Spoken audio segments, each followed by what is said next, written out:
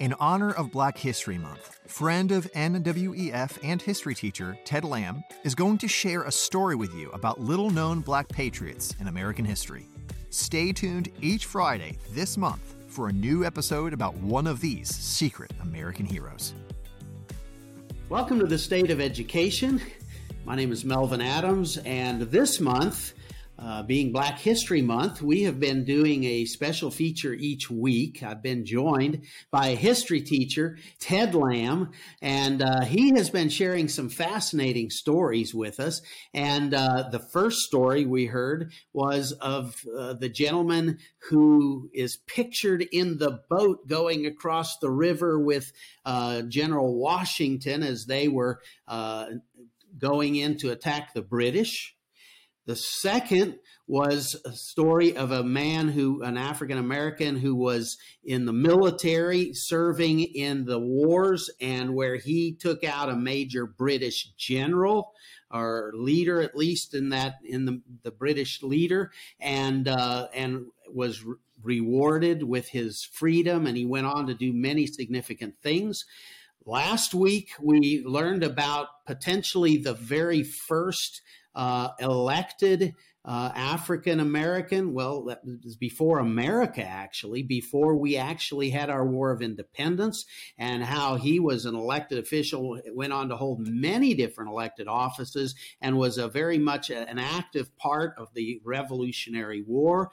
And so these are fascinating stories, little heard, but are important for us to know about these significant people because, like so many African Americans today, they are having positive impact in our society and for our good. And so today we have another story. So Ted, what have you got for us today? Yeah, so it's been interesting over the last couple of weeks of what we covered with, Prince Whipple crossing the Delaware with George Washington to attack the Hessians, and Peter Salem on the second day, killing Major Picard, who, by the way, was the same one that attacked the colonists at Lexington and Concord. Most people don't know that. And then last week was a real treat, learning about Wentworth Cheswell, which and since this time, I've been doing a little bit of research. He was elected even before the United States, but if I understand, someone had said that there may be someone else earlier than that, okay, that had been elected. But we're going to figure that one out too, because that goes into this and it doesn't take away from the story.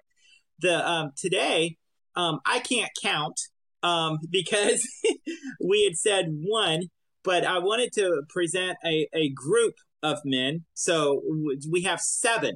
Okay. And it's what I call the Magnificent Seven.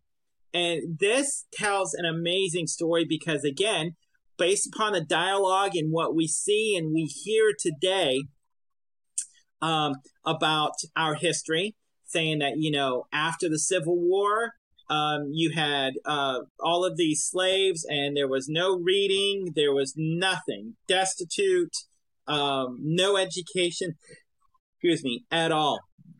And then, of course, when you look at today's standards, 2023, how many kids from all walks of life is sitting at low reading and reading levels and math, and yet this group I'm about to share with you is absolutely amazing. I think our own politicians of today could learn from them, and it's basically. And many people have seen this painting too, and they may not just realize it, but it is called the first colored senator and representatives in the 41st and 42nd Congress of the United States. And this would be right around 1870. So stop and think about this. The Civil War is over, and depending upon a little bit how we want to consider this, like Juneteenth Day, and one up, but within 5 years, you have these gentlemen, and their names are, and notice the states, Senator Hiram Revels, Mississippi, Representative Benjamin Turner, Alabama, Representative Robert DeLarge of South Carolina, Representative Josiah Walls of Florida, Jefferson Long of Georgia, and Joseph Rainey and Robert B. Elliott of South Carolina. All of these served in the 41st and 42nd sessions of Congress and the Senate within 5 years of basically the Civil War. Why is that important? Because, again, we have this idea that all were destitute, the ruin, the Civil War, and so forth. These gentlemen, if you go on the record, the Library of Congress, or just look them up for primary sources, the speeches that they gave were absolutely amazing. In my opinion, they were along the lines of the Federalist Papers. These guys had it down, and they knew how to make an argument. Some of these individuals, and there's one speech, and I'll have to dig it up and look at it because it's absolutely amazing. One of these individuals actually went after Alexander Stevenson, the vice president of the Confederacy, when he came back into Congress. These guys were there, and he actually called him out because it was something along the lines of they were wanting to pass a civil rights bill, and Stevens was making the argument about states' rights again, and this person said, wait a minute. So now we're going back to states' rights. That was the argument that you tried to use before, but really your own Cornerstone speech showed otherwise. The Cornerstone speech was what he had given heading into the Civil War, Alexander Stevenson. So these guys, at great risks to them, they actually was elected. They actually got things passed. They were very eloquent with regards to taking the nation down the road that it was supposed to. Unfortunately, really after the Compromise of 1877, the presidential election, we haven't only had presidential scandals in the 20th and 21st centuries. Nothing new under the sun, huh? Nothing new under the sun. And 1877 was a big one. But we don't know about that one either, but that's another topic too. Each one of them got defeated and was sent home, but they left their mark. All of them actually were Republican. That's something else that is kind of overlooked today. You look and you see the demographics and so forth, and I've even talked with colleagues too, and they're like, no, that never would have happened. No, that was that's what that was. And all of them, I mean, they were just incredible with what they were able to accomplish and get done in a very short time span. Why is that important for us? Because clearly it shows this. Let's assume for a second that each one of them under slavery, let's assume for a second, each one of them had no education skills. But think about that in 5 years' time, they educated themselves so eloquently that you wouldn't even know the difference between someone being there for 30 years versus that 5 years right there. Wouldn't even know the difference at all. Secondly, we don't know that, that these people even existed, these gentlemen. We tend to think that, probably during that time, maybe someone that was black would have been elected. But again, the whole nation was racist. Well, that's not the case. We've shown that the last 3 episodes. And this right here even clearly shows it too. And also too, it shows political parties as well. That's even a whole series you can go on with the flip and the change of what happened with this. But these 7 right here were absolutely amazing at what they did. It's not that they lost because they did a poor job. It's just that they lost because the circumstances flipped on them, but they left their mark. That's what was so incredible about them. That's an interesting story. You know, as I'm listening to you, I'm thinking about, first of all, while it is probably true that most slaves did not have any opportunity for education, we do know that there were slaves that, you know, they did have some opportunity, even, you know, within maybe the mistress of the house was helping them to learn how to read or this and that. I mean, there are accounts that you could read about this and how, you know, that helped set them up.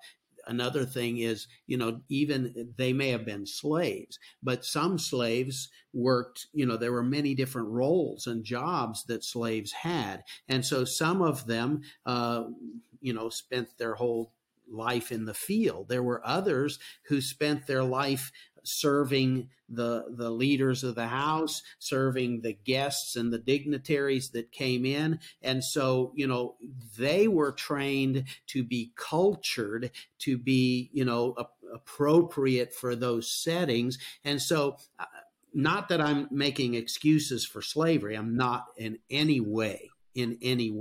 Correct. You know, as you've been sharing this story, I'm reminded, you know, as through this month, we've really been focusing on so often, a lot of times we are kind of given stereotypes. And it's easy to embrace stereotypes about people groups and racial communities and so forth. But really what we need to be doing is focusing on individuals, because every individual is unique. Every individual not only has their own opportunities, but takes advantage of those opportunities in some appropriate way. And through that has opportunity to distinguish themselves and become a leader in their community and in the nation. And so as I was listening to this here regarding these gentlemen, and, you know, just, I mean, 5 years after our Civil War, and these are people from the South who are African American, who are elected to Congress, who have significant impact on the thoughts and deliberations and decisions of this country at that time. You know, that's one of the beauties of this country. When people step forward and when they bring value to their communities, there's something about that just, you know, leadership is earned. Success many times is earned. Sometimes we kind of get this, that, oh, these are people that don't have any opportunity, never had any opportunities. And sometimes that happens. But when people take what they're given and make the best of it, I mean, we have so many people in our history that just went from nothing, so to speak, to being significant leaders. And I think I just want to say, as we kind of are getting ready, and you have maybe a few closing remarks here in a moment too, but as we are wrapping up this Black History Month, whether a listener is Black or whether they are any other ethnical background, the reality is, as an individual, every one of us has opportunities, and really much depends on what we make of those opportunities. Because in this country, if we work hard, if we have integrity, if we serve, tremendous things can happen for us. And I would go even further with that too, and say that when we look at our history, especially at our founding, not only did these incredible men and women, because even as you had pointed out, Phyllis Whitley, very well-known poet. In fact, George Washington absolutely loved her. That during that era, the colonial and the American Revolution, not only did these individuals give so much to this country, but there's others from foreign lands that came here, bled, and died that we don't know about and talked about. And I assure you, I just maybe I've got a hint that if you ask them or you hyphenated their names with like African American or Polish American, such as Count Pulaski, who died in Georgia for the Continental Army, any of these individuals, I think they would take umbrage with the fact that you're hyphenating them, because I think what they showed us, they came to die and fight for and live for a set of principles that what these 13 colonies were standing for. And and that's just it. Because of our organic or original documents, because of 1607, of coming to this nation for religious freedoms, economic opportunities, because of 1620, it's because of those things that has brought people here. So if we would actually get back to and reteaching these things, of things that have made us great, and things that we still have connections with. And I do think that they're starting slowly to go away, because when you don't know, or you forget, or you have an agenda, to kick out and bring something the opposite in, it can fall. But we still have opportunity, though, to restore back these things. And I'm sorry, I don't buy into that just because you love this nation or you actually don't hold the line of inherent racism or institutional racism. And if you don't want to believe that, then there's something horribly wrong with you. No, because there's clearly enough evidence, primary sources, that shows otherwise. Have we done our fair share of wrong? Yes. But the thing about it is, for every wrong you can show me, I can give you 10 of good from the very individuals that the wrong was done to. Yeah, that's true. That's true. Absolutely. Ted, it's been great having you this month. Thank you for coming and sharing these stories. I hope that our listeners will take these and listen to them, share them with their children, share them with their grandchildren, do a little more research on these individuals, and look for other characters, individuals who played a significant role in making our country better, making their communities better. And, this goes, we're talking back in our origins, so to speak, but the founding of this country, much of this conversation has been happening around that. But the reality is that is happening today. And every day in this country, significant people are rising up because of their leadership, because of their character, because of their vision, because of the opportunities they create for others. And, the bottom line is, we live with integrity, if we are willing to serve, we can make this country a better place, and that is always our goal. And so, again, thank you for sharing stories, and thank you to all of you who are listening today and throughout this month. Share these episodes if you would like, and we'll talk to you again soon. Ted? And I would also say, too, with that, yes, definitely share these episodes. On my history group, History Moments with Ted, we have these, but we also have so many more for the month of February. Yes, I would encourage you to take these episodes through Noah Webster, anything that's on that website too, because these were great stories, but there's even some that's even wow, even bigger that I was able to share on there as well. So. Ted, thanks for the work you're doing. You're awesome. Appreciate it. And we'll post that site for our listeners, and so they can go there and pick up some more of your good stuff. And again, thank you. Thanks for joining us today. One of our goals at the Noah Webster Educational Foundation is to equip citizens to engage with their local government and school system. You can find resources, including our online course, Introduction to School Boards, on our website at www.nwef.org. Tune in next time for another episode of The State of Education with Melvin Adams.